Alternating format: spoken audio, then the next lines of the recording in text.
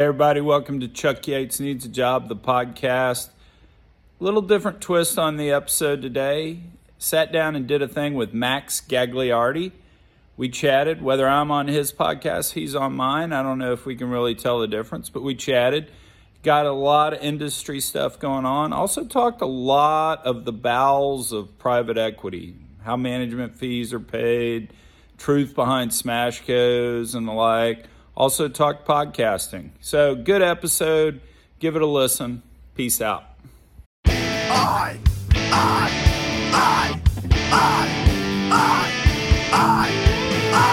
He got fired from Kane. Now we ain't got no shame.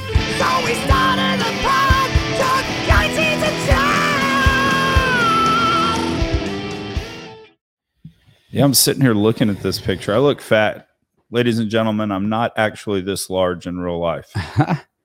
Yeah, it's what does they say the camera adds? How many pounds? At least 25. Yeah, there you go.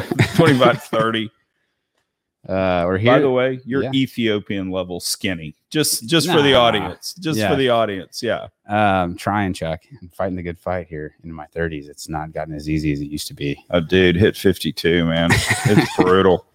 Yeah, it's one of those things I've noticed that like I do the same stuff that I used to do, but it like the inputs are the same. If you do the same inputs, you're not getting the same output in terms of the way you look. It's like you used to be able to just like crush a whole pizza or something and you're like okay with it. Now you crush a whole pizza and like you gain a chin, like you see it the next day, like in the mirror. I mean, just your metabolism, if you eat exactly the same thing every day for 30 years, and that is, what would keep you at zero, right?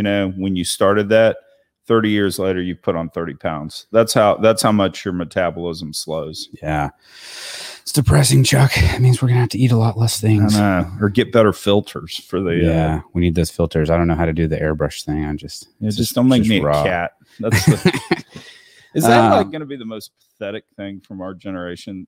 Cat filters. Those are ridiculous. I don't know, man. Like, what's weird to me is like selfies growing up, like, we had basically, I mean, you're even different than me, but like even when I was younger, like selfies weren't popular. Like if you got caught, like we had like the little wind up cameras, right? Oh yeah. You take maybe you take a picture of yourself with that. If your friends caught you doing that or found a selfie of you, you would have been made fun of so hard. Yeah, like, oh my gosh, you took a picture of yourself. Yeah. You were a loser. Now it's just like everybody takes selfies. It's like the most popular thing. And it's hard to wrap my head around. I just would have been, I came from a different time where you would have been highly ridiculed for taking pictures of yourself, but now this is like a very popular thing. Dude, I can hear like Bruce Springsteen's Glory Days going on in the back there. Glory Days. You're not that old, man. Yeah. But with technology, I feel old sometimes, right? It's like things have changed quickly. I know. I mean, my daughter is older than I think all three of my daughters are older than the iPhone. Which is kind of, it's crazy. That is wild. So Summer Nape, we're here. We are. It's a little bit dead. I'm not gonna lie. I went out today. I always regret like getting a ticket for the floor. I'm always like, I shouldn't do that again. And then I end up doing it. So right. I'm like, yeah, I want to go and see what's up. And man, this year it was like a little sad. I was down there. There's just not much going on. So if kind of baseline, what, a third of people there, a quarter, half? What does sad mean? Well, what was sad to me was that not necessarily even just the lack of people. It was just the lack of booths and like usually like down that center corridor. We got some whatever that means. Hold on, dude. You really shouldn't be watching porn while we're trying to record this podcast. But I would say that like the main thing was that like that center corridor is usually like where some of the bigger companies or bigger names have their booths. You got some big booths. It's usually like a lot of traffic down that corridor and just a lot of empty real estate, like down that center area. There's just no big booths. And then you had like, I don't know that I saw any of the majors, even the large independents. I didn't see hardly any big booths. I mean, it was just kind of dead. And then when you coupled that empty space all in the middle with just nobody there, probably a third or 25% of the people, it just felt like we're not back yet. I feel like we're back, but it doesn't feel like we're back yet when I go to that. Now, do you think that was, we're not back yet, or is that just the COVID bounce? It's probably both. I mean, I think the COVID thing's freaking people out, I mean, if you are vaccinated, your chances are really low, but people that are vaccinated are freaked out. There's a lot of media, like just scared stuff that every time you get on the media, it's just like you click off of it feeling like less safe. Like when you look at stuff. Yeah. Well, I mean, we can't have that big a second wave here. Because if you think about it, I mean, what have there been? 35 million confirmed cases. Right. And let's just say there's been 2x that, because we all know people that never got tested, but clearly had it. So that's 70 out of 330 million Americans. So let's say that's 10%, and then 50% of us have gotten vaccinated. Right. At some point, I mean, they're just running out of people. Because I know everybody says, oh, you can get it twice. I know such and such's cousin's girlfriend had it twice. Right. I mean, at the end of the day, if we could get it twice, we'd see a lot more of it. Yeah. You know? Well, it's a something that is definitely going to dominate the energy stuff. I mean, look at oil's been down again. Now I think the Delta stuff is weighing on that. This conference has been down. I think that the Delta stuff's weighing on that. But, beyond that, to move away from the COVID topic a little bit, let's just go into what I want to talk to you about mainly is just about capital, private capital and energy. It's something that you have a lot of background in. We've raised private equity in the past with one of our companies. So this is a short podcast because there is none. I mean, right. Unfortunately, there is none. Next, what are we going to talk about? Well, I mean, there's some, but like even with the capital that's out there, I don't know what the objectives are of that capital. I mean, it's like guys have to raise money and deploy money to be able to, to survive in the private equity world. And guys are having problems raising it, but even the guys that have raised it, I think they're having problems deploying it. I think you got kind of two things, and then we'll roll into a history lesson on that. Okay. You obviously have a red problem. I mean, we just lost a ton of money over the last 10, 15 years. Yes. No question. Then the second thing you've got that I think is more real today than even folks that acknowledge that it's real, but it's the green problem. I mean, you truly have institutions that have said, if anything is a furtherance of a hydrocarbon, either making it cheaper, more efficient, whatever the case may be, or actually, God forbid, drilling for a hydrocarbon, they'll stop investing in it. So, you truly have pools of capital that are off limits to oil and gas kind of for the first time. So we've got the red problem, we've got the green problem. And just to kind of put that in the context of history so folks appreciate this, in the late 90s when Ken Hirsch was fundraising for early natural gas partners funds, and you had the NCAP guys doing mezzanine in the late 90s and raising money for it, you walked into an institution and you met with their private capital bucket. Yeah. And that person did LBOs, buyouts, venture capital, anything private capital related. So you had to go in and say, this is energy. This is why it's an attractive area to invest in, et cetera. Then call it 2005, 2010 in there. You got to the point where most of these institutions had created an asset class called real assets. And generally in there, you had energy, you had real estate, you had timber, stuff like that. And when you walked in to talk to that person, what happened is not what is energy, is it good or bad? It was why Kane Anderson versus Natural Gas Partners or NCAP. It was much more that discussion. What's your strategy in this area, and how do you compare and contrast to the other folks? And so for a good run there, 10-ish, 15 years, it was just an asset class. Yeah. And institutions were dedicated there. I think that day's gone now. You've seen slowly people drawing back their allocations towards energy, and it's happening, I believe, today, but certainly it's the future. When you walk back in, you're talking to a private capital person who's comparing energy to buyout, venture, and the like. So it's going to be tough sledding because generally these institutions look historically 5 years, right, wrong, or indifferent. That's just the way they do. So when you walk in there, here's my last 5 years of performance. It's going to be tough, right. particularly because buyout and venture and others have just been on fire. Yeah. Yeah, it's tough, but I mean, it's like, do we need a lot of capital in the energy space? And so I know that there's the green. You talked about the red and the green. The red has been, there's periods of the red throughout, right? I mean, it's a cyclical business. So I'm sure there are other times, if you look at 5-year windows, maybe not as dramatic or as bad as the last 5-year window, but there's times where it's cyclical. So you have that, and it's always something you battle against, I'm sure, in the energy space. But then you couple that with the green problem. And now you really, for example, like you've got Larry Fink coming out last week with his letter, and I've talked about this on the pod, and he's saying we have to just completely move away from any oil and gas investment. Everything has to be ESG and green.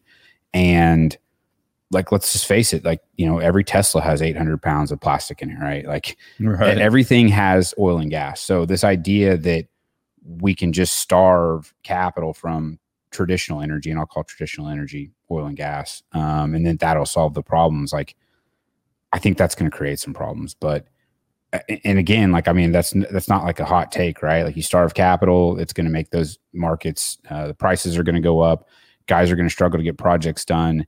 And this, I think, in some ways may make it harder to transition the energy transition, because I don't think things are very efficient when you're just starving capital and that's your main goal.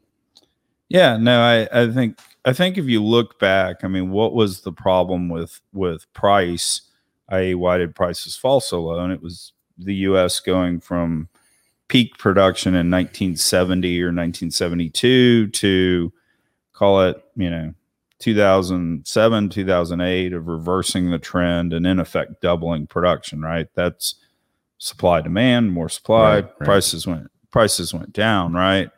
Well, what was interesting is that happened in the United States. At the same time, there was beginning to be a belief that Saudi Arabia had certainly peaked. You had Matt Simmons' book, Twilight in the Desert. Right. You just look at the number of rigs the Saudis were running, call it, historically they ran 50 rigs a year during kind of 2015 to 2018, somewhere in there.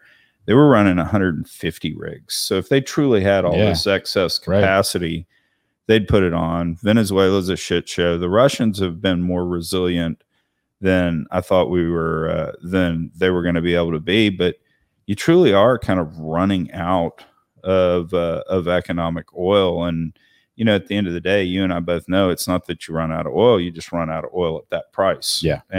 And so, if we're going to put a stranglehold on the U.S. business through, regulations, not building pipelines, banning drilling on federal leases and all, oil's got to come from somewhere, because Leonardo's not stopping flying his private plane, right? No way. No, he's not. Well, we talk about this a lot, and it's like, we can look at the ESG theme. You think about it's mainly E, I think. And I've even tweeted one time, I think they're going to drop the SG at some point, because it's not social and it's not governance to outsource your energy from countries like OPEC, right? Like there's not basic human rights there. Women don't have the same rights. LGBTQ don't have the same rights. So when Gavin Newsom says we're going to stop fracking completely in California, and they're importing their oil from Saudi Arabia, Iraq, these other countries that don't have governance, they don't have social norms that we have here. They not don't the have, nicest folks on the planet, are they? They're not. I would hate to say that. I don't know that I could go as far as say enemies, but they're at best frenemies, right? Yeah, like at best frenemies. They're not leading the cheerleading squad for Go America. No. And so when you say that we're going to go green, and that means we're going to stop, the cleanest oil fields probably in the world in California, they have some of the strictest regulations. These oil fields are very clean. And then we're going to outsource it from the dirty. That's just offshoring carbon. And that's a theme I've talked about. It just bothers me. And this is where I get a little cynical with ESG. It's like, we want to meet the goals that we want to meet, let's talk about realistic ways to do those goals. And it just seems like the things that are getting pushed forward, like going all EV, it sounds great. Well, where are those minerals and where are these rare earths and where are these things going to come from? We don't, there's an irony there that we can't produce the mining materials we need in the US because they're too dirty to do that. But we got to go green by going to all these mining materials. We can't even make them here. We can't even mine them here because the permitting is too restrictive because it's dirty. So I've done back of the envelope math on it. I probably ought to put real pen to paper and come up with it. But, you're not in the middle of these places mining these rare minerals by plugging into an electric socket, No, right? I mean, can't. it all runs off diesel. Right. And I think very back of the envelope, what you lose in gasoline consumption on EV cars is made up for by the diesel you spend mining those rare earth minerals. And so, I mean, to think, that's going to cause a problem with oil demand in the future is just foolhardy, right? Right. Yeah, no, that's exactly right. And the other thing is that, what I like to say about electrification is that it's convenient, but it's not efficient. So electrifying everything, it's just hard to do. I mean, electricity to get, to generate power, to get it on the grid, you're losing a ton of that. I mean, I don't know. I've seen estimates, and don't hold me to this, but 60 to 70% of energy is lost just from the production of it. Think about for gas. We'll pick on gas. That's what my background is in midstream. It's like you got compressor fuel, you got line loss, you got to get it to a plant. There's emissions at the plant. The plant has to process it. Then you've got to get it on a downstream pipeline. That goes to that's got fuel. That's got line loss. You get to a power plant. They got to generate power. It gets on the grid. You're losing 15 to 30% of the energy's lost moving it across the grid. You plug in the Tesla. I read the other day that Teslas lose about 5% of their charge just idling. So you're losing just when they're sitting there. They got the Sentry mode or whatever. They're losing power. So you start to look at the hill that we have to climb. It gets back to the steam around efficiency. It's like if you're ask a good engineer. I'm not an engineer, but ask a good engineer and say, here's a problem you got to solve. And on this one side, you start off at minus 70% efficiency to get to the same end result as carrying the fuel to the car. And, just like you can store that energy in the fuel. Like there's some energy to get gasoline, obviously refined, but that engineer will probably tell you that's a hard problem to solve, but we're glossing over like it's just really easy to electrify everything. It's just kind of a head scratcher to me. Yeah, no, my pet peeve, and we were talking about this earlier, are wind turbines, right? Because the amount of energy it takes to build a wind turbine, ship it over from China to the United States, install it, is about the same amount of energy it's going to produce over its lifetime. Right. And so if you think about that, what is powering the energy in China? It's a bunch of coal. Right. So we're basically exporting Chinese coal to the United States with tax subsidies. Yeah. And reason killing a shitload of birds, right? Birds, dude. Yeah, for sure. Now, I mean, if you think about like the other thing too, is if you look at expensive energy or just expensive things in general, why are things expensive? They're expensive. Why are EV cars more expensive? They're expensive because of the man hours it takes or the labor that it takes to build that. Some people could argue that labor and man hours directly correlate to, I don't know about emissions, but it correlates to impact, right? Like if something's more expensive, you probably had to have a bigger impact to create that thing than something that's less expensive. So just intuitively, it's like if this thing's more expensive, it's probably less efficient because it took more man hours to create it than this other thing that you could create. Or the other thing, if you look at efficiency, think about the land use for wind and solar. So much land use versus a natural gas Christmas tree that sticks out of the ground.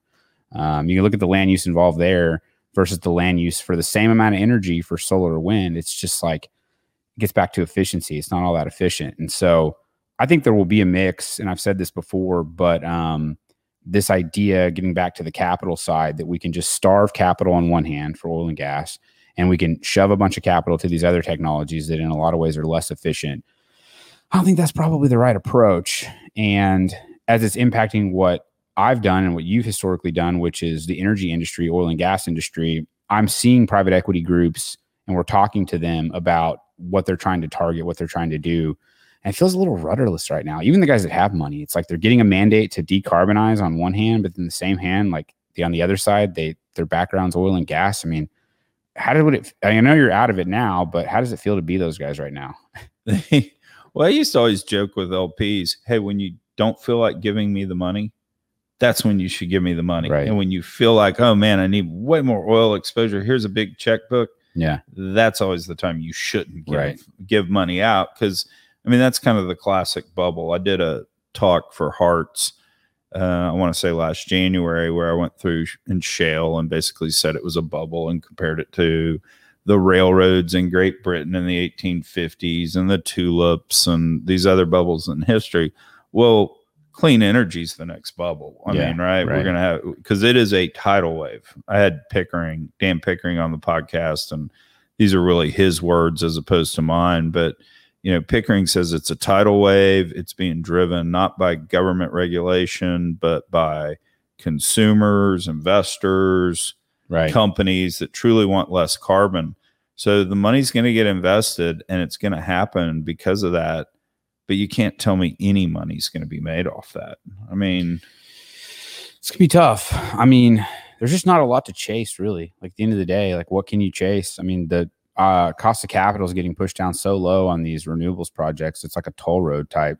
Yeah, let's go ahead and take the subsidies out of them, see what happens. Yeah, no joke. Well, then you look at like carbon capture, because I have more of a midstream background, and it's all predicated on tax code right now with these 45Qs. And it's like, well, that can change, like, how do I do a 30-year project off of credits that only go for this time period? And then we could get a new administration. And I made that point to somebody, and they were like, I think it's Pickering potentially that I brought that up to. And he said, he didn't see any political risk with those credits. He goes, he said, oh, hell, you just go buy you another congressman. That ain't hard. He basically just said that the page is already turned, and that we're past this point, this inflection point, to where we're not going to go back to where the sentiment could change. And I think that people paying more at the pump, people paying more to heat and cool their homes, like, that can change sentiment. I mean, it can. Like, when that becomes a bigger chunk of somebody's, every month, if you have $1,000 of discretionary income and you're now spending $300 or $400 of that on gasoline to fill your car up versus a couple $100, like, that's material for people. And so I just don't know that pocketbooks, like, that we can just say, look, it's not going to matter the impacts that this have in terms of fiscally on people, that the sentiment's going to carry it. Like, I think that there has to be efficiency, because if there's not efficiency and it rolls through to people's pocketbooks, I think sentiment could change potentially. And it's, it's a number you see calculated. How often do you fill up your car? Once, twice a week. Right. You see literally it spin right in front of you. It is daily. It's, it's whatever, $3.09. Tomorrow it's $3.12. So I do think of all the things that potentially could have an impact. And I've talked a lot about them on the podcast. Can we get the other side, the environmentalists, to trust us? Because that seems to me to be the big issue, is just the two sides don't trust each other. Right. I actually don't think the environmentalists think that burning hydrocarbons is necessarily that bad a thing. They recognize the tangible benefit of it. It's just, hey, y'all are bad actors. We don't trust you. Hey, you're telling everybody the world's going to end in 10 years. We don't think you. But so I do think if trust somehow got built, you could have a more fruitful discussion and do things like, hey, wind power, guys, it's just not going to happen unless we start building it off solar panels, Right. And that may happen. But no, you're right. I mean, if somebody suddenly paying $7-8 a gallon for gasoline, then it becomes real. Right. It can change behavior for sure. And people just, things like, it's just, the marketing battle has been won by the green side. I mean, just the fact that we're using the word clean and green, I mean, everything has an impact. And this is, again, things I've talked about before. It's like, nothing's truly clean. Nothing's truly has no impact. And so when you talk to money on the capital side, we've had some interesting conversations, because we've looked at projects or things or investments where we were reducing impact. And by impact, a lot of times that's emissions, scope 1, particularly in the oil field, some different ideas or some different investment themes. We also looked at some companies that were pitching and had some really cool technology around recycling or around, cleaning things up in the oil field. And you socialize some of these concepts with certain money groups that have historically been, and when I buy money groups, I mean private equity groups that have historically been very much in either midstream or upstream. And they say some of them are open to that. They like that because they could probably roll it into an existing fund that can still do oil and gas investments. Others that have raised new capital say, no, that is perpetuating carbon, and that is it's greenwashing. And it's like, but I can reduce more scope 1 emissions than Tesla if I switch everything to electric compression in the Permian. And they're like, yeah, but that's perpetuating carbon. And it's like, well, that oil is going to get produced or here or somewhere else in theory. So it's that's where it breaks down That's for my me. line of there's not a peeing and non-peeing section of Right, the pool. right, You know, I mean, right. if we produce the oil in Saudi Arabia instead of here, guess what? You still peed in the pool. Right. So it's like, that's where it starts to get, for me, it's like, well, you're walking away from quick wins that could actually decarbonize and get us further towards the goals. You're pushing those away, and it's just not in my backyard deal, right? It's it's not, we won't have it here. We'll have it somewhere else. And so that's the part that's difficult. And, I just think that, I don't know what these private equity capital guys are going to do. They got to figure out a way to have a productive conversation where they can deploy capital into things that do have efficiency gains and aren't just these sweeping wholesale changes. Cause I don't think the wholesale changes are going to be easy to enact. Yeah. I think the one thing that private equity, and we can even broadly say it, energy investing kind of always had, is you always had in your hip pocket what I'll call the bad thing. So a bomb goes off somewhere, something, uncertainty, whatever that case may be, boom, prices spike in one way, shape, or form, and prices going up, the investment runs. If an investor is disciplined and sells those spikes, they could always make money, and you can almost make money despite yourself being an energy investor. And the one thing the shale revolution did, right, wrong, or indifferent, and we can all debate this going forward, and I have a tendency to think this is not true, but the investing community believes it. There's a $60 cap on the price of oil forever. I mean, that, right? You look at the future strip, you go out 3 or 4 years, it's under $60. You said the investment community believes that? Yeah, the investment community community believes that. And so because of that whole, we need to have some energy just in case something bad happens and price spikes, they don't think they need that anymore. Right. Because oil, it's almost, we're a product of being too good at producing energy for too cheap. So if you were, and we'll talk about some of the other aspects with the private equity, some of the other issues that's been going on in this space. But if you're, an entrepreneur right now, let's say you wind back the clock in your career, call it 20, 15 years ago, and let's say that you had great ideas or great prospects. And let's say you were either a geologist or maybe you're a smart business development guy, or, whatever you may be, and you have aspirations to go do entrepreneurial things in the oil field. Are you looking to traditional private equity at this point? Or are you trying to go family office? Are you trying to go friends? And are you trying to raise separate things on your own? I mean, what advice do you give to somebody who is a savvy entrepreneur, has great ideas, but that historically has gone directly to like a private equity, played the traditional route? Right. Like if it's you, like, well, how are you thinking about the world? Because I kind of get that question every day. Somebody will DM, message me through LinkedIn and want to have a chat about it. Should I stay in this business? Right. And I always say, if you think things are going to revert back to the mean, like you're going to go get a $500 million commitment from NCAP and they're going to give you a $5 million G&A budget to go look for deals. If you're thinking that's going to happen, get out, because it's not. Right. And so, the way to look at things today, I think, are, can you bootstrap in some way, shape, or form? Is it you and a partner, and y'all buy cheap wells and you go find an overlooked area and buy it up and piece it together, and every dollar you get put back in the ground? Whole host of bootstrapping. If you want professional capital, i.e. one of the private equity guys, I truly think you have to, number one, have a deal. 2, you have to have a badass team, a really good team that can demonstrate it's made money. And 3, you have to have something that is different. I mean, you have to be able to say, and I think there's a real opportunity here with technology, because, we're starting to use artificial intelligence to monitor pumps and other lifting type endeavors out in the oil field. Right. I mean, I think if you walked into a private equity guy and say, hey, we've used artificial intelligence on these pumps, we've figured out that these are the correct algorithms to be using, and look at the efficiency gains, and we're the only folks doing this in XYZ basin, I think that's something real that could attract capital. But there's got to be a differentiator like that, and returns that you anticipate generating have to be higher than historically they were. Yeah. That's why you haven't seen much in the way of of M&A activity, except for kind of the merge and take stock type stuff, is because I think the folks financing the buy side have said, hey, we need greater returns. And oh, by the way, we're not going to give you credit that a price spike might happen.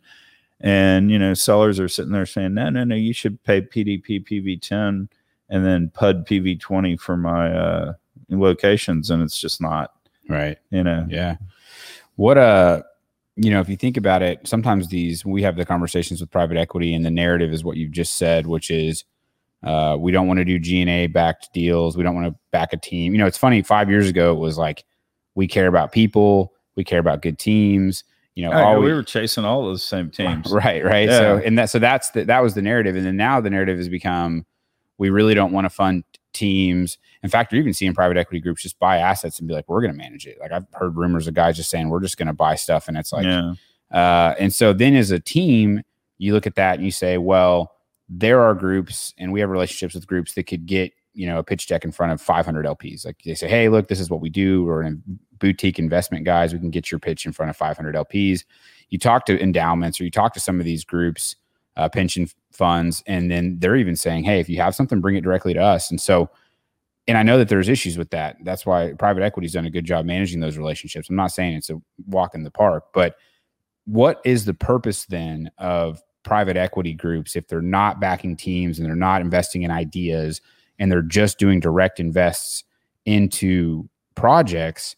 Doesn't that kind of take away I thought the point was to kind of try to find the right guys and to harvest these, innovative people and to empower them with capital in terms of the G&A capital. It just seems to me, I don't see a lot of differentiation between the pension fund now and the private equity group. It's like, the pension fund doesn't want to fund G&A either. They just want to direct invest. You're saying the same thing that the pension fund's saying. You guys both have the same pitch, right? And so as somebody trying to raise money, you're like, why do I? And by the way, the terms are worse with private equity than you could if you went directly to the LPs. So it feels a little weird. I just don't understand where their niche is at right now. Best thing that ever happened to the private equity funds for, call it the last 20, 25 years, is every time a really sophisticated, great management team went straight to the LPs, straight to the pension fund, and said, why are we, let's cut out their management fee. Let's cut out their, back end carry on the funds, and we'll just split it and you'll give me better terms on.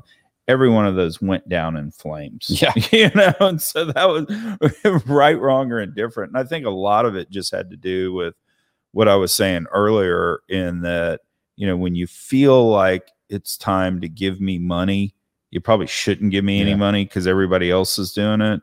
And, when you feel like you don't want to give me money, that's when you should do it. I think that's what happened historically, is these really talented management teams went straight to pension funds, et cetera.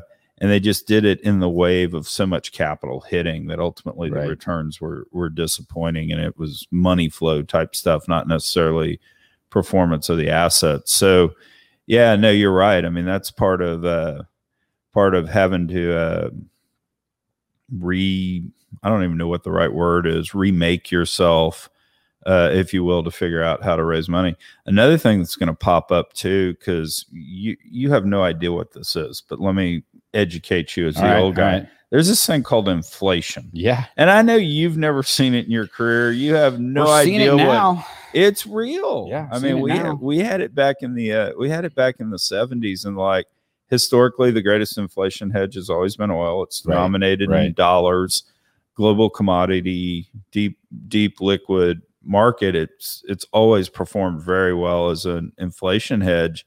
It's not going to surprise me if you see, just like you were saying, hey, look, private equity firm, let's get rid of the management teams. Wouldn't surprise me if you see private equity popping up saying, hey, let's get rid of oil and gas altogether. Yeah. Let's just go out and give folks exposure straight to the commodity.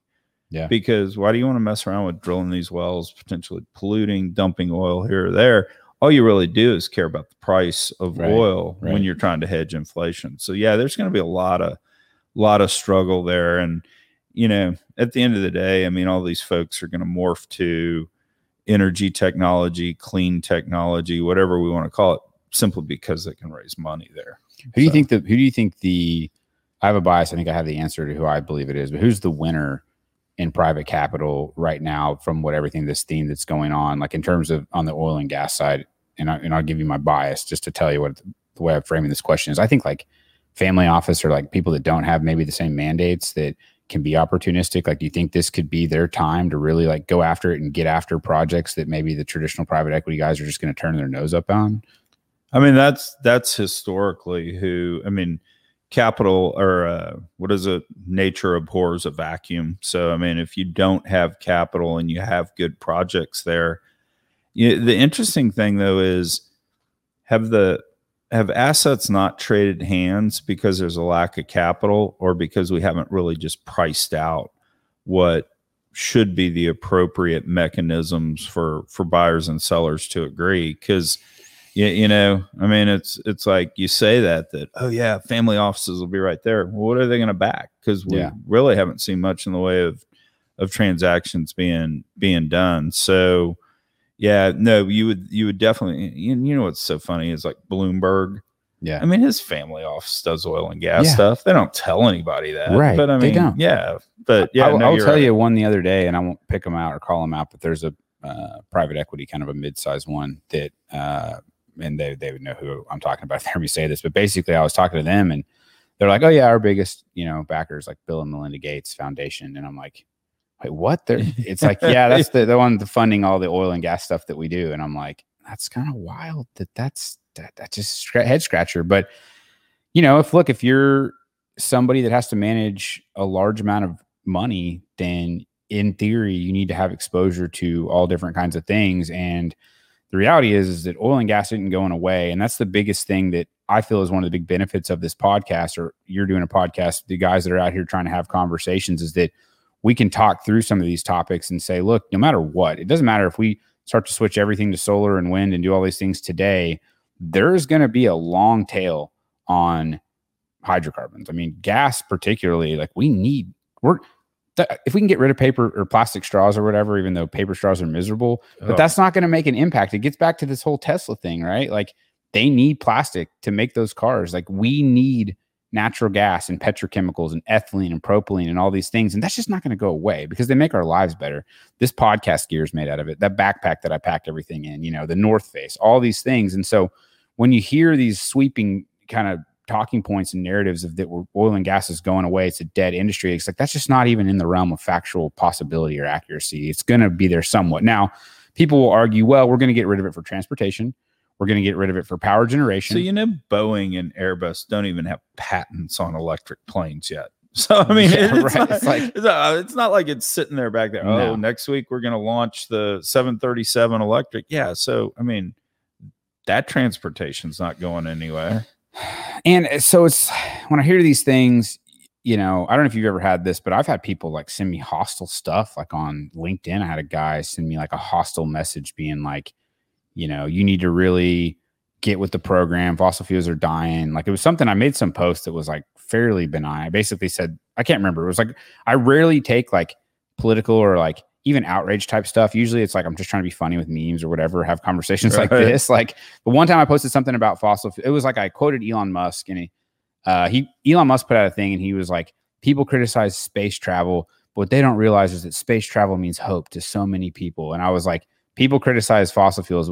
People don't realize this fossil fuels mean hope to so many people. Right. And some guy like messaged me and was just like, you guys are worse than the Slackler family or whoever the ones that did heroin or Oxycontin. Right. And he was like, you know, all these things, just basically calling me evil and saying all this stuff. And I'm like, you know, didn't really even want to argue or say anything because it felt like this guy was more religious than he was like factual based arguments. But there are a lot of people that just believe in their heart of hearts that oil and gas is going away. It's going away. Oh, the greatest thing that the environmentalists did is they actually convinced people that it's evil oil companies not allowing wind and solar to do it all. I mean, that's like the greatest thing they ever did. And so, yeah, no, I mean, and we can use some of Alex Epstein's language on this. I mean, it really is morally wrong to deny people cheap energy. Yeah. I mean, you're burning shit and dung and that sort of stuff. Right. And you go to hydrocarbons, all of a sudden you got 2x life expectancy, definitely the higher. So that said, though, I think the one thing we do have to do is we, as an industry, have to acknowledge that burning of hydrocarbons led to more CO2 in the air, and we've taken the environment from, call it 300 parts per million, right, to call it 425. And we do know if we hit 1,000 parts per million in our atmosphere, we're all punch drunk, right? I mean, the astronauts on Apollo 13, when the CO2 levels went up, got on the verge of punch drunk. So we do know that. So we do know we have to be doing something about it. The hope would be is that we could at least be constructive with the other side, and whether it's figuring out ways to reduce consumption, but not necessarily limiting lifestyle. If there are ways we could, carbon capture, right, whatever the case may be, we do need to take it seriously. Yeah. Yeah. It's, it's one of those deals where I've read that book recently, Unsettled. Have you seen that one? It was pretty good. Kuhnen's book. Yeah. I read it too. Yeah, it was pretty good. What I thought was interesting was just the lack of cohesion between the models and all these things. And like the other thing that I thought was interesting was just the amount of, it's just really hard to predict climate. Yeah. Like it's really difficult. There's a ton of variables and there's like fudge factors throughout. And so just little tiny. So I think when you hear about consensus is that humans are having an impact. Consensus is that the planet's getting warmer. Where you don't have consensus is among these models, what their predictions, they can't get. You take like historical data and plug it in. It doesn't equal what's happening today, but they want to project it out into the future. So it's like one of these things where you read the articles and the headlines and it's like, it is unequivocal. We are 100% consensus that these things are happening. Like, look, humans are making an impact. CO2 is going up. But I just don't know that it's just so hard to like weed through all of it and see like, what is the real timeline? What are the actual consequences for this? I grew up with, and I've said this before, kind of the OG science or climate scientist, which is my dad was a geologist. So when I was little, I learned about, all these ancient, eons of dinosaurs and all these different periods. And when the atmosphere had 25x the CO2 and plant life was everywhere, it was a tropical rainforest planet.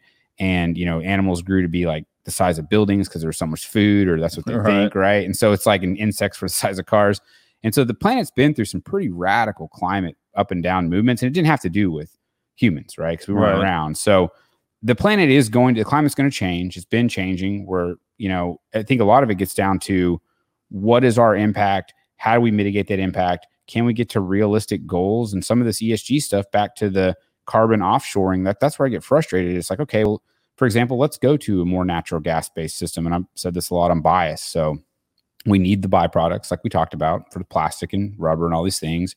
We could potentially couple it with sequestration. That could reduce a lot of carbon.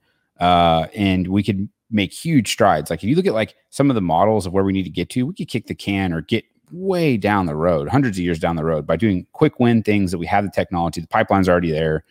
And then there's like a report that came out this last week that said natural gas basically has no place in the energy transition. And the report was blaming it on, they talked about blue hydrogen, but then they also talked about just methane leaks that was the thesis. At the end of the day, it was like pipelines are leaky. And because of those leaky pipelines, we'll never be able to use natural gas in the energy transition. And I get back to, well, did you hear anything in the infrastructure bill about, helping pipelines, giving incentives for pipeline companies to find methane leaks? Like I didn't hear anything about that. So it's like, again, can we do something practical that can meet the goals? But like, I just see things getting pushed forward that I'm like, this isn't realistic.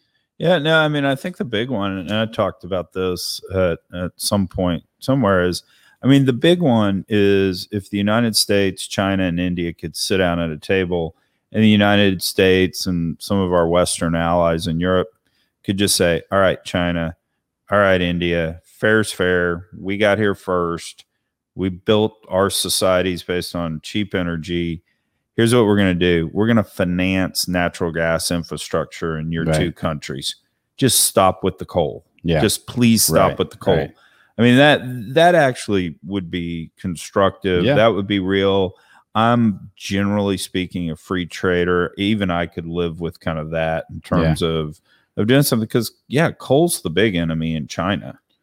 They're building a lot of it. I mean, like you said, go start putting LNG import terminals in other countries, these other countries. Hey, we're going to go make an investment in an LNG import terminal here. We're going to go make an investment in a pipeline over here. And we're going to help, ship again, we're talking our book, but we're going to ship American gas that's cleaner and that we can have, standards that other countries don't have. And it's a difficult problem. I mean, 51 or something % of didn't China just surpass the Western world in terms of emissions? They're like at 50% or something like that. I saw a stat. I want to misquote it, but they're basically equal to all the other Western countries, just China in terms of what they're emitting. So it's like, we can do whatever we want here, but unless you have other people on board, I mean. Well, I didn't see that stat, but the one I know is just trajectory. I mean, we've at least done a decent job in the United States of kind of flattening the curve. We're still huge polluter, but at the same time, we've flattened it. China's, skyrocketing like this. So, well, they want Chinese people to have cheap energy. They want their people to prosper.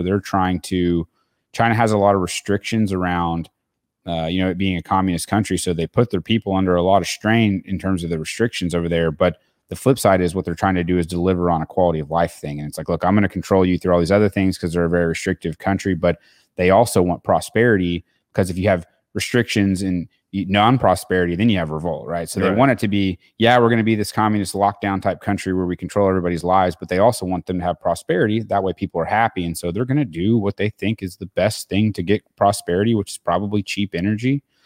And they're going to push that forward. And we could talk on that topic for a long time, but just circling back to private equity, because I know that's your background and it's something that fascinates me. Like, guys that are in these teams right now, I think there's a lot of just the sentiment's not real great. You're hearing about things like Smashcos, and this last year has been brutal in 2020. And, you'll hear stories like a company doing really well. They got good cash flow. They don't have a lot of debt. The sponsor says they're happy with them.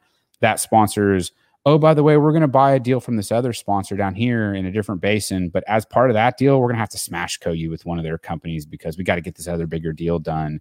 And the management team's like, wait, what? I'm getting Smashco'd with our rival over here. And so that's just an anecdotal story of something I heard without naming names, but it's like a lot of stuff goes on. And I feel like people are walking away and not having a great taste in their mouth with some of these deals that they did over the last 5 years. Yeah, and this is a little bit of a soapbox for me because, generally speaking, there are usually ulterior motives to these Smashcos happening. And let me peel back the onion and let me make a differentiator. Okay. If you're a private equity fund and you have 20 teams, and so there are 20 different buckets, right? If you go to 10 teams managing those 20 buckets, okay, you've saved money on G&A, you're potentially more efficient. So that, I think, is actually a worthy endeavor that private equity firms should do every day in terms of just dollars are precious. Let's not make sure we're not overspending on management teams. I hate that from the humanity side of it, but equally is the fireman whose pension plan you're investing needs to have money when he or she retires. So let's make a difference between management teams managing buckets, and then let's talk about actually merging the buckets together. Mm-hmm. So you have these 20 different buckets, you go to 10 teams, and then you merge the buckets together. So you only have 10 buckets. That's actually bad because there's no reason to merge two buckets, because if you merge two buckets, number one, you're paying lawyers to do that. Yeah. So you have leakage from the fund of doing that. And I think the reason that most of these buckets get merged is so that private equity firms can clean up their track records. So if you have a fund with 15 companies in it, and 5 of them are 4X, 5 of them are 2X, and 5 of them are 0. And then you have a fund that's 10 companies, and all 10 of them are 2X. And you can achieve that by merging the 0X into the 4X, right? Right. Turns into a 2X. That's perceived as a less volatile fund. So you're more likely to attract investors. It's the same freaking fund. You just spent a lot of legal dollars merging those buckets together. So I would always, I would sit there, and when you watch these private equity funds merge the buckets together, if I'm an investor, I'm like, okay, why? Yeah. Because at the end of the day, we sell assets, right? So it's not like you got to merge buckets to be able to sell it. So I'd always be very skeptical on why are we merging, because the whole reason, like I said, is you're cleaning up track record. The other reason you're doing it too is just to make it sound like you're doing something. Right. You know, a lot of life is when you go out and talk to people, well, we've got this strategy here. We're doing this. We're merging. We're saving all this G&A. It's like, no, you're just doing it to do something. Right. Kind of kick the can down the road. So yeah, I was never a fan of merging, but every once in a while it makes sense. Like if you had two different buckets managed by the same management team, and they had a rig running, and you were using the balance sheets of the two buckets, and you would drill 3 wells here because you had the money, and then you'd move the rig over here and drill 3 wells because you had the money. If you had an inefficient drilling schedule because you had 2 separate balance sheets, okay, that makes sense to merge the buckets. But generally speaking, it's very rare when that does. It's private equity folks playing games. Yeah. See, they kick you out of the club. You have no more reason to hide the facts. Well, for sure. And I mean, you see a lot of it too, just around the hold times. So one thing that bothers me is like with midstream. So I've been more focused again on midstream. And what I've looked at is that a lot of guys, there was a playbook, and that playbook was get acres dedicated, build a plant, try to then flip out of that to somebody that needed a plant or that you got the deal and they didn't. So a strategic would buy you. And the problem with that's the field of dreams model, right? A lot of times you build it and they will come, the volume will come, you'll be the first mover, et cetera. Problem with that is that plants and a lot of these midstream facilities, they have high fixed costs. Like to keep a plant running, you got to have 4 crews, 24/7 people out there. These plant operators they're highly skilled, highly paid people. You build hundreds of miles of pipe, that's hundreds of miles of right away. You got to upkeep and do one calls for forever. I mean, the system is there forever. You have to maintain that right away. That's a high fixed cost. And so we had this, bonanza of midstream deals getting done, loading up on not just capital being spent, but continual fixed costs that are going to go out into the future to keep these assets running. Problem with that is when you have high fixed costs and you have low volumes that are going down, the runways can get short. Couple that with some debt, the runways can get really short. And you look at these companies and you're like, why aren't they exiting these investments? Why aren't they selling these plants or shutting the plants down? And because you look at it, you say today it's going to be worth the most it's ever going to be worth, probably, unless drilling in a big way comes back to some area that is now out of favor. But if that happens, cool, maybe they can salvage this. But if that doesn't happen, this is probably the most this asset's ever going to be worth. Exit, pull the ripcord on that asset. They're not doing it. Last year was the least amount of midstream deals done since like 1996. This year, there's been very few deals done.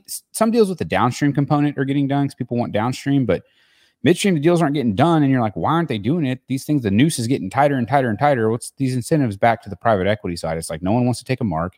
No one wants to show that. No one wants to take a write down. No one wants to stop the management fee on it, right? Because if I've got $200 million invested there and I'm getting a 1% or 1.5% management fee, that's 2 to 3%. I mean, that's $2 to $3 million a year. Can you talk yourself into, if some things break right, it's going to be worth 1.5% more next year. Yeah. So let's just go ahead and hold it, know? And so, I think it's Charlie Munger. Yeah. Show me your incentives and I'll show you your behavior. Love so that. Of course they're not. Yeah. Of course they're not selling that. But like, that's where you get frustrated because you look at it as someone who for a while we were, and still try to be opportunistic around potentially buying midstream assets. And you're like, we can't buy these things because they're worth less than their cost basis, their equity cost basis. Right. No one's going to sell it for that. But then you look at it and you can make very real compelling arguments on paper that this is the best time for you guys to get out of this investment because it's losing money and it's going to be worth less. And then you just watch everybody cling on. And then you start to see a bunch of non-cash deals and mergers. And again, maybe there's some synergy there cutting G&A, but like, you kind of kicked the can. It didn't really, I don't know. I've been seeing, to your point, what are the incentives and it's driving behaviors. And to me, it seems like there's a lot of inefficiencies there can be in. Yeah. Bomber and I talked about that on a podcast, call it, 3 or 4 or 5 months ago. It's how can you force someone to do a deal? I mean, because clearly if you went drew a big enough circle and you consolidated all the assets in there, 1 + 1 would equal 3. Sure. And we had the wonder is if you're the consolidator, could you walk in with a contract? Hey, we will give you X amount of cash flow per year for that. And all you have to do is exactly what we ask on that asset. Right. If that means shut it down. Yeah. And I was wondering if that would do it, because in effect, if you had this contract of cash flow, private equity firm doesn't have to sell that. So they still charge their management fees. Right.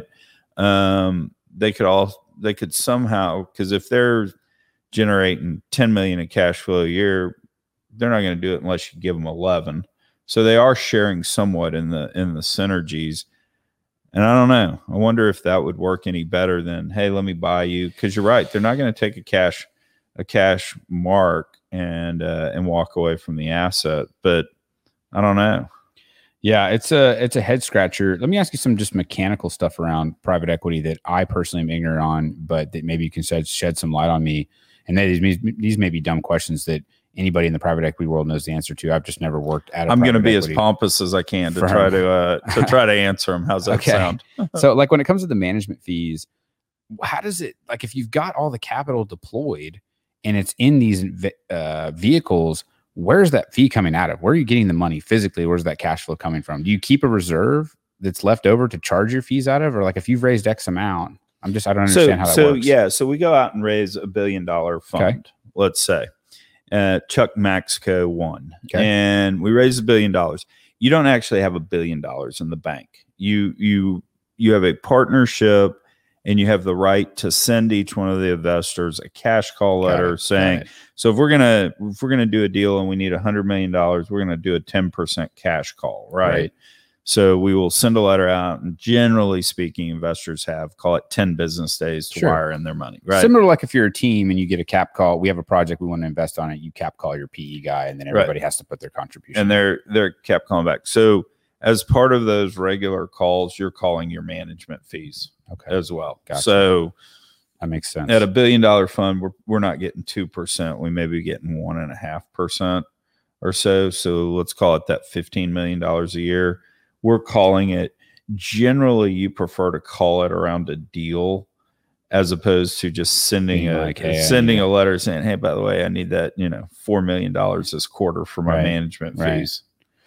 Yeah, that's interesting. Okay, that makes a lot of sense. Because those are just like the mechanics stuff that I just scratched my wonder about. What about like the management fees in of themselves? Like, is there a mandate of what they can be spent on? Like, let's just say that like you had $20 million a year in management fees, right? And your staff cost you $5 million a year. Your, other operating expenses was $3 million a year. So you got $13 million left over. Does that just go to bonuses? Does that just go to whatever you want? Is there some mandate on what you have to use it for?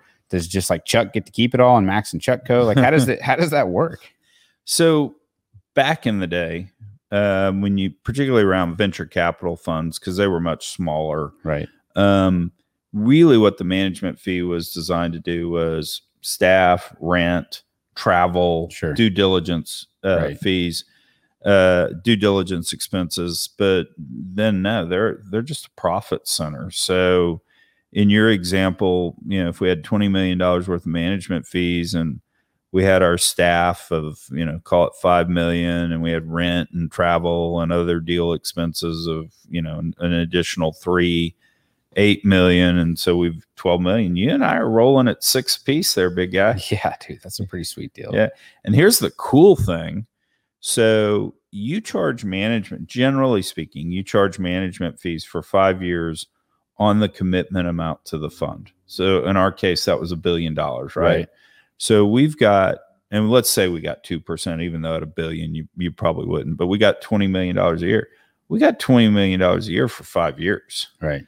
And so that's kind of cool. Let's say we roll into year 2 or 3 and this is wild. Generally speaking, the fund documents say when we've committed 75% of the money. That doesn't mean we actually invested in anything. It means we told, XYZ management team, you have $100 million commitment or a $200 million commitment, right? Right.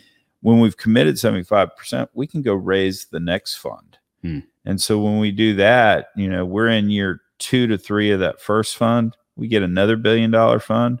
We got another 20 million a year coming in. Right. And then what happens is after year 5, it's no longer paid on commitments. It's paid management fees are paid on the lesser of fair market value or the cost basis of that investment. So generally speaking, fees get, after year 5, they get smaller. So you have large fees for 5 years, small fees. So the key is if you can always have 2 funds in large fees, and then all your remaining funds are kind of in the smaller fees, that's when Chuck and Max are like rolling big time. Sounds like a heck of a deal, Chuck. Sounds like a good structure for the private equity side of it. Hey, I didn't invent it. Yeah. Hey, look, don't hate the player, hate the game.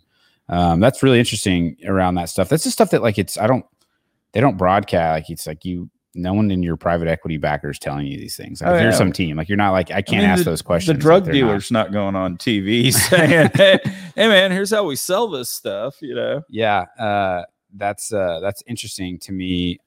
There is a lot of that whole world, and the other things that you look at behaviors too. And it's like, well, why am I always getting a bill for, like, if you're a Portco and your private equity sponsor is like, hey, like, let's, we're going to do our board meeting, or we're going to do this thing. Like, let's go to a baseball game, or let's go to this nice steakhouse, or do this thing. And you're like, oh, okay, cool. And it's like your first 6 months of being funded, and you're like having fun and doing all this stuff. And then you get like this $150,000 bill for the travel and all these things and all this allocated expense. And you're like, don't you guys charge management fees? Like, why is this? But I guess like if they bill it back to the Portco, it comes out of those dollars, and doesn't come out of the management fee bucket. So that 12 million that you said earlier doesn't become 11 million. We don't want to cut into our 6 apiece, right? Yeah, right. You don't want to cut into your 6 apiece. You want to bill the Portcos. And that's actually where the SEC is spending some time these days. Because if we charge a 2% management fee, and you and I like go and buy an 82 Mouton Rothschild for dinner, and we use the management fee dollars,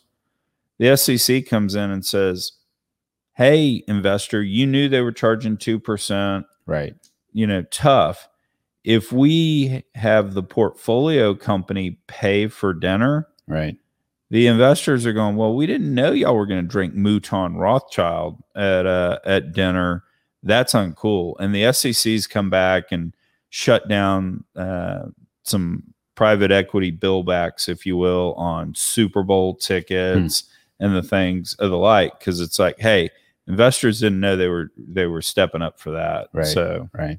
Well, the management team, they got to clear a hurdle on that now, right? That's got to flood through. That's got to flow through their waterfall, which sucks for them. And it's like, you guys are making good management fees. Why not just pay it out of that instead of me having to now borrow that money? That would be my money. Yeah, exactly. For sure. Well, this has hit on a bunch of the private equity stuff, and we're getting to an hour, but I wanted to real quickly, and this is a theme that I usually bring up at the beginning when I talk to other content creators. And I'm sure listeners may get tired of me bringing it up, because I just want to hear about your journey and how things have been going and all that stuff, because it's interesting to me personally, because I've been doing it too. And I talk about that a lot of times at the beginning. So I tried to talk more shop this time at the beginning. And then maybe, if people are interested in hearing about this, they can tune in this back half. But just how's the Chuck Yates Needs a Job podcast been going, man? Well, we're still on the air. Yeah, you go. So we do that. Nobody likes to hear themselves speak more than me. Sure. So I don't know. Great. I like to hear myself talk too. So no way, dude. Love this voice. Me. So it's been a lot. It's been fun. I really thought starting the podcast, it was going to devolve into Howard Stern of the oil and gas business. Yeah. I mean, I have a potty mouth. Yeah, sure. I peaked in sense of humor when I was a 13-year-old boy. And so poopy jokes and duty jokes, I really thought I was going to be doing. But, we've had some folks on that have gone through some real stuff, and I mean, just a couple of weeks ago, David Hayes coming on talking about having testicular cancer, and Jeff Davies came on and talked about the hedge fund he ran at Tudor Pickering Holt, and that it didn't turn out the way he wanted. And my priest came on, and we talked about a lot of stuff. So it's turned out more serious than I thought it would do. And the other thing that I think similar along that I didn't appreciate was going to happen is, you figure out that when you come on a podcast and you talk about getting fired, and all, just the number of people that kind of reach out and go, dude, I really appreciate you saying it. I'm struggling with this. you figure out every one of us on the planet is struggling with something. Sure. And you got to be really careful what you say, because somebody somewhere is struggling with that issue. Right. And I never actually thought I would grow up and quote unquote be an adult, but I've had to be an adult about a lot of stuff out there that normally I would have made a crude, insensitive joke about. Now I like, before I hit send on a tweet, I'm like, okay, do I really want to say that? So yeah, it's been interesting. I feel that. I mean, for me, it's different in a lot of ways doing the content stuff. It's been positive, I think, overall. I like that you've had those more serious conversations. I don't know that I've had as much of that with me. I feel like I'm evolving with it. I've tried to be very industry focused. Like, kind of at first I was like nervous about doing this stuff. Right. So I felt like I need to be really professional and really, and then it's gotten, less stuffy and more kind of relaxed as I've gone on. I've definitely felt the itch to explore a lot of different topics, like the energy stuff. I find that I keep saying the same stuff. Maybe that's just because I hear, I know what I'm going to say, but I feel bad for like guests. I'm like, or for listeners, I'm like, are they just hearing me ramble about the same crap over and over and over again? So there's a part of me that's wanting to do more, maybe outside of energy, or just tackle different topics in energy. But it's been rewarding, and I think the networking has been the biggest thing, like the forced networking, just like forcing me to have a conversation and be like, hey Chuck, like let's hang out, like let's get together. Like I wouldn't have had I wouldn't have done that, right? Like I mean, I'm sure there's people you're interacting with that are just your friends that are coming on, because I've done a lot of that too, because it's fun to have your friends come on. But at the same time, has it forced you to like get outside of your comfort zone at all? Has it forced you to do forced networking? Like what about the growth aspects of it? Have there been any? I think the thing I've been drawn to is, if you think about it, I mean, there are 50 people, right, that'll go on every energy podcast, right?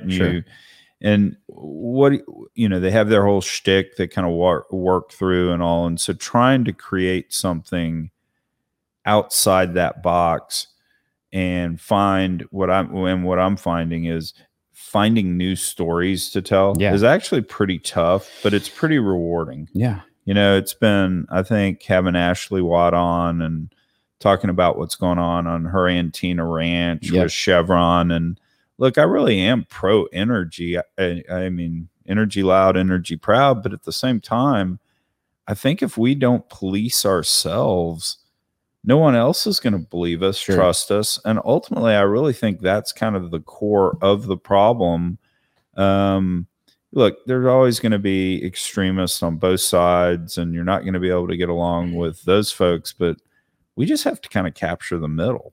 Right. And I don't think we can do that if we're bad actors and we cover things up. That just never seems to work out. Yeah, so that's a good point. Well, it's one of those deals that the other thing I've found with the podcast stuff is that it's grindy, man. It is a grind, like every single week. Did you realize the amount of commitment that you're getting into when you first started? See, I'm fundamentally the laziest person on the planet. I mean, I'm really lazy. So finding a guest. I actually try to research up on stuff just to make sure we get some content and we cover some ground that other folks may not have, and then promoting it. Yeah. I mean, I'm joking that I've got undergrad from Rice, magna cum laude graduate, an MBA from Rice and the like, and I'm out making Colin his short memes to generate traffic for the podcast. So there's a whole business side of trying to promote the thing that's just crazy. The what's interesting is like what we talked about it before this. We talked about it before is like what catches on, what doesn't catch on. And I talked to my brother who has a podcast, and he's very much just like his thing is like just try not to get sucked into the gimmicky stuff that you think will be like. He's basically like just do good content, create good content, good things will happen. Whereas like I'll get cynical because I'll see, and this is I'm going to pick on. I won't call the person out, but there's somebody that started an energy Twitter like around the time I started my Twitter, and my stuff's all just either my content or it's just me saying whatever, or maybe some memes. This other person started one and all they do is cross post stuff that they see from like LinkedIn. They'll see like a cool video or something that they follow on Reddit, and they'll just post other people's stuff and be like, look, this is a drilling rig in North Dakota, or this is a whatever. Like they just take other stuff that's gone viral and they post it on their feed. And this guy is like blown up to whatever, 10K followers in the same period of time. And like nothing he's put out is his. Nothing's original. It's all just ripping other people's content off. And I'm like, he's crushing. I mean, his numbers have got to be crushing anything I've done. And so it's like, you get kind of jaded. You're like, that's a hack, right? He's hacked it. He's hacked the system. He's figured out if I just take other people's stuff that's really popular and post it on my thing, I can get a lot of views. And so it's just hard to stay the course and like not get jaded. And it's like, and I've talked to the Wildcatter guys a little bit about some of the things they've done in the past where they were really passionate about a project and they put a lot of time and effort into it and put it out and it like bombed. Like it didn't get the oil football connection. Yeah, right. I mean, I hear about that every day at the office around Digital Wildcatters. No, but you're right. I mean, that's one of the things Jake and Colin have always preached is make the content you're proud to make and let the cards kind of follow what they make. Because I will say this, I think the carbon capture gate episode that we did, I mean, we were in the studio for call it 24 hours on that. I mean, it was the whole setup on that. I don't know if you listened to that one, was that basically a Russian scientist had come up with carbon capture. It worked on all the hydrocarbons in the world except Russian oil because there was this element of, I think it was called centenium or something that's not a naturally occurring element, but it's a byproduct of nuclear waste. And so the Soviets had set off bombs everywhere in Russia, so their oil was infected with it. So the carbon capture wouldn't work on Russian oil. Therefore, the Russian oil in the New World was going to be in effect worthless. Yeah. And anyway, so Putin had the scientists killed. Wow. I mean, we cut in a board member of Schlumberger giving a speech. We had a CNN report because there actually was a bomb explosion in a munitions plant in Russia. We had Putin speaking. I mean, we went and Googled what does a dial tone actually sound like in Russia and used that. I mean, it was this incredible episode. I thought the science behind it was decent. As I like to say, I wrote the greatest X-Files episode ever created. We dropped it on April 1st. I mean, you know, April Fools. It's one of my lowest downloaded podcasts. And I mean, it's 20 minutes. I didn't even make it a long, painful thing. So yeah, but you just never know. You put your time into it. And so there's this part, and I don't know if this is a good analogy, but for some reason it popped into my head. I've seen that movie Chef with John, you know what I'm talking about, where he does like John, what's his last name? I'm going to get it wrong. But it's the movie where there's a chef and he falls from grace. He does he thinks he's direct messaging somebody and he accidentally tweets him and he blows up and he gets canceled. And so he just goes back to being like having a food truck. Anyways, if you haven't seen it, you haven't seen it. And so there's this part in the movie where his son is helping him and he's divorced, I think. And so he's spending time with his son and he's helping him in the food truck and it starts to blow up and go viral. And this food truck's getting really popular. And so he's kind of getting his reputation back, and he's doing what he loves. And his son is making like a melt, like a sandwich melt, and he like messes it up, and kind of burns it. And anyways, goes back and hands it to the client. Like before he's going to hand it to the customer, the dad grabs him. He's like, "What are you doing?" He's like, "This sandwich is, you know, it's messed up." And he's like, "Well, I'm just trying to get it out. We got all these people, and I'm just trying to do what I need to do to keep going." And he goes, "Look, this is all you have. Like this is everything. This sandwich is your world. This is all we have." And you have to give it that care and attention. And so it's like with the content stuff, again, I don't know if I can tie this together, but it popped into my head. It's like sometimes you just want to put out the easy low effort meme thing that you know is going to get 20 likes or the outrage post that you know is going to rile up the base. But at the end of the day, like your content's all you have. Like put the love into that sandwich, put the effort into that. And if it doesn't hit like you want it to hit, like it's still your content. It's like your art. Like you cared about it. Like you obviously are passionate about that episode. So it gets back to like, yeah, that other guy may have like blown me away and has way more followers, but he's not created anything. He's just ripping other people's stuff off and he's put zero effort or any type of, it's soulless basically. He's just like copying other people's stuff and posting it. So it's like, I might be spending all that time on that sandwich and making it perfect. And it may only get 10 likes or 5 likes or 1 like, but that was my baby and that's all I have. So you just got to do what you got to do. It's kind of how I try to view it. Yeah, no. So I had country music singer Lindsay L on the podcast, and we talked, Oh, we had fun at first, but then we got pretty serious. She's a survivor. We talked about that. She had come out being a survivor in People magazine August of 2020. Right. So it had been a story, but we did it from the framework of I'm a father, and she didn't tell her dad for 7 years. And great relationship with her parents, great parents. But it was, my question is, okay, what do I need to do so my daughters will tell me if something Right. like that happens? And she walked through it, and it was ground. She'd never been asked that before by any of the media. And I think it was really good content, really constructive content if you're a father. And the other thing we did on that podcast is, Bobby Bones isn't playing her music, and Bobby is her ex-boyfriend. And Okay. Bobby Bones is the most influential person in country music, right? And, in my mind, that's a big deal. You shouldn't lose your career because your relationship broke up. And so I asked the question, and I said it, and I threw an F-bomb on it. Why the fuck is Bobby not playing your music? And we had a discussion about it. That's something that the national media, the Nashville media has not said. Right. They have not asked that question. And, some unemployed podcast host down in Houston did it. But again, not huge downloads. Never broke a story on that, but something I can be really proud of as a piece of content. So, well, it was the content, and you put your effort into it. And it's something that I've found. I've always tried to be a bit of a creative. When I was younger, I liked music. I liked writing a little bit in terms of writing music. Not a good technical writer, but I just have enjoyed in my life trying to create. And then as I got older, I didn't do a lot of it anymore. You should work all the time.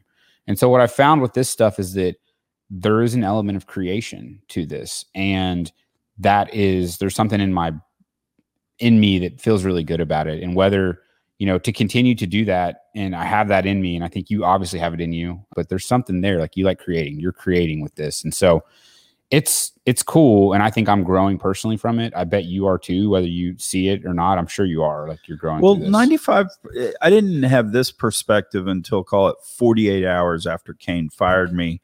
95 to 97, 98% of my day at Kane was stuff. I'll call it this way, stuff I inherited. Yeah. Right. I mean, we were doing it this way because Natural Gas Partners did it that way. We were doing it this way because that was the Kane way. Right. I mean, in terms of actually having a creative new twist on something, it was incredibly rare. So it is nice to have kind of a clean palette to do that every week with a podcast, as opposed to, same old mundane. That's the way we do it because that's the way we do it. I bet it works different parts of your brain. They talk about getting older and you get into these routines. And one thing that I've read, I can't explain it to you scientifically, but I read this deal that said that the reason why in some ways time seems to get faster and faster and faster as you get older is because your brain has different modes. And when you're learning new things, and when you're a child or a kid, everything's brand new. So you're having to absorb it all. And so that's why time seems slower, because you're constantly in this mode in your brain where you're having to take in information, you're having to evolve, you're having to learn. It's all new. And then when you get older, you're just on the freeway every day, at your office every day, doing the same thing every day. And your brain switches to this other mode where it just kind of cruise controls. And so I think that having this thing where you always have to think up a new topic or come up with a new guest or figure out a way to enhance the content, it's forcing you in ways to get outside of what you just described, where you're just in that monotony of the normal stuff. And has to be good for you, I think. I mean, creation has to be good for you. Yeah, I think that. And the other thing too is just a whole lot of fun to get to talk to really smart, interesting people. It is fun every week. It's really fun. I mean, I had on Pete Stahl, the lead singer of the punk band Scream. Yeah. And one of the interesting aspects of Scream is their second drummer was 18-year-old Dave Grohl. Yeah. And so, I mean, the Foo Fighters song "My Hero" was written about Pete, and to get him to come on the podcast, I mean, we had to edit the podcast. That's probably the most editing we did, because every other line was like, "Oh, dude, that's so cool." I just fanboyed on him the whole time. But it's fascinating hearing his stories. So it's a lot of fun to be able to sit around and just talk to really interesting people. It is fun. And that's the part that I enjoy it. And I said I was wanting to do more. And you've just done it within your. I think the cool thing you did was have your podcast title be broad enough to where you can do whatever you want. I know we talked about it, and you've said that the Wildcatters gave you the advice that you're an energy expert and that's always probably going to get the most views. Maybe. I mean, why can't you just be an expert in interviewing people and having great conversations? That's something you could become an expert in if you flex that muscle enough. And so the fact that you've been able to switch in and bring these other topics in is something I'm jealous about, because I just find that having great conversations with interesting people is just fun. It's just fun to do. Well, you know, what was pretty wild is David Hayes of Natural Gas Partners came on and we talked energy. But the thing I got the most response by of people picking up is they loved our baseball discussion, because he grew up with Jose Cruz Jr., who's the new baseball coach at Rice. David played baseball at Rice. And so kind of two aspects of talking about baseball, I got millions of DMs about, you know, in terms of people going, holy cow, that was really cool. Is one thing, they did a study, and what they found is that great hitters in baseball generally came from the South. And the explanation there was you can play baseball year round, so they're hitting more, so they do it. Great pitchers generally came from the North. And the thought there was, you know, the guys played hockey in the winter and then they played baseball in the summer, so they didn't overpitch their arms. And that's actually been adopted now, because you see all the pitch counts and the like. But that was something that a study just popped up. So people love that talk. And then the other thing I think that was really interesting that David Hayes talked about when we were talking baseball is Wayne Graham was the legendary historic coach at Rice. You know, we won the College World Series in 2003. We made the College World Series multiple times. I mean, arguably as great a college baseball coach as there's been. And one of the things he always preached is you maximize the effort of your superstars, because your scrub, they're working as hard as they can because they know they can get cut. Your superstars are the ones that coast. And that's a lesson for life. That has nothing, you know, that can go broad beyond baseball. And so trying to pull stuff like that out of conversations, I think is pretty interesting. I always learn something every podcast, and it's going back and reflecting on that stuff. That's pretty cool. Yeah. All right. Well, I think we got this Nape here. We got things. I got to run to things. You got to run to things. Last topic. Favorite Nape story. Any Nape story that you can share that's safe enough for work, or it doesn't have to be safe enough for work. Whatever. Exactly. What do you got? All right. So one of my I got two favorite Nape stories. One, I mean, it started at the Weston Oaks Hotel in the Galleria, and it started in a conference room, and you literally had 15 geologists actually pitching prospects. Yeah. And anyway, so early days in that, I went, and there was a guy who had mapped a prospect up, and anyway, he was able to sell it. It's a dry hole. Comes back the next year, actually redrew the high point, and said, here's where we need to drill, you know, basically an offset to the right. Yeah. He sold the prospect again. Yeah. Next year, and it was a dry hole. He came back the next year, I swear to God, and drew, no, here's the structural high. We've got two down dip where we had oil shows. Now we have control. Now we have control. Right. And he sold the same prospect 4 years, and it became comical because I talked to him each year. Yeah. And I was like going, dude, I saw this. And he goes, yeah. Just don't tell anyone. Yeah. So that was a great story. And I loved watching that over the year, because it was almost like he had the same map and he was erasing the pencil. Yeah. And then one year, and it was the crazy year. It was probably, I don't know, it was maybe it was winter of 2007. I don't know if you know who John Linker is, but he was a long-time energy investor. And he comes walking out, and I go, hey, John, how's it going? Because I was about to walk into Nate. Right. And he goes, man, it's so freaking great in there that even the bankrupt companies have two booths. I was like, all right, John. Yeah, that's good. That's good. I only have one, and I tweeted about it. I mean, I've got others, but the one that sticks out to me, the Nape that is in my mind, or that I've always thought about, is one year it was like when we first started Ancova, our company, and I had a lot of pressure on trying to grow the business and just do outreach and networking. And it was in 2016. So the industry wasn't doing great. Really, it's been one downturn. We started in 14. So it's been downturn after downturn. But I just was trying to network and had meetings set up and had been focused on Nate and had just like, it wasn't even the conference, it was the meetings and it was the people I was trying to interact with. Right. And so I'd done a lot of work to set up all these meetings. And I think I had it pretty packed schedule. It was like every day for 2 days. And then you had the happy hours and dinner. So it was like, I was cramming in as much as I could. And it was 2 nights before Nate. And I just was like this terrible stomach ache and just could not shake it and was just really sick. And my wife was like, you need to either go to the hospital or just shut up because I'm tired of hearing about it, And I was in the other room just like, balled up. Like, so we made it through that night and then got to the day before Nate. And I had to have we had kids and had to have my mom drive me to the doctor. And they were like, your appendix is going to burst. So you need to go and get this taken out. So my mom drove me over to the hospital and got my appendix removed. And I think I got it removed at like 11 a.m. that next day. And then so I got it. It's a real quick surgery. And I got out at I was back home by like 2 o'clock or something. They just take it out through like your belly button basically. And I asked the doctor, I was like, well, how long am I out? He's like, usually like a couple of days and you can be pretty much back to what you're doing. And I was like, man, I got this conference. I got this thing I got to go to. And it's all this stuff set up. And I ended up just like getting on the flight the day after and just coming down here and like had it was like all swollen and I was on like, pain pills, but like, I just felt this pressure, when you're an entrepreneur and you have like, nobody else is going to do it for you type of thing. It's like, if I cancel all these, and we ended up, one of the guys that we met with, we ended up getting that business and it was a client that was a great client for us and it worked out. But people were looking at me when I told them I just got my appendix out the day before and they're like, you're psycho, dude. Like, what are you doing down here? And I'm not trying to say that story to be hard. Like I was scared to come down here, but I just felt the pressure of having to make something happen.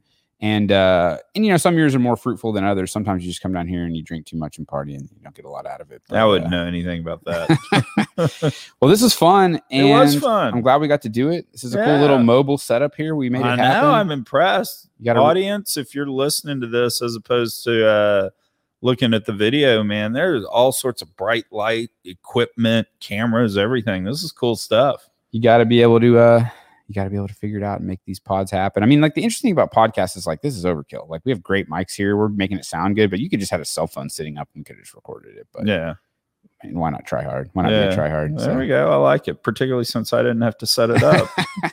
Chuck, thank you, sir. It was Absolutely, fun. Sir. We'll do something else again. All right. That's it.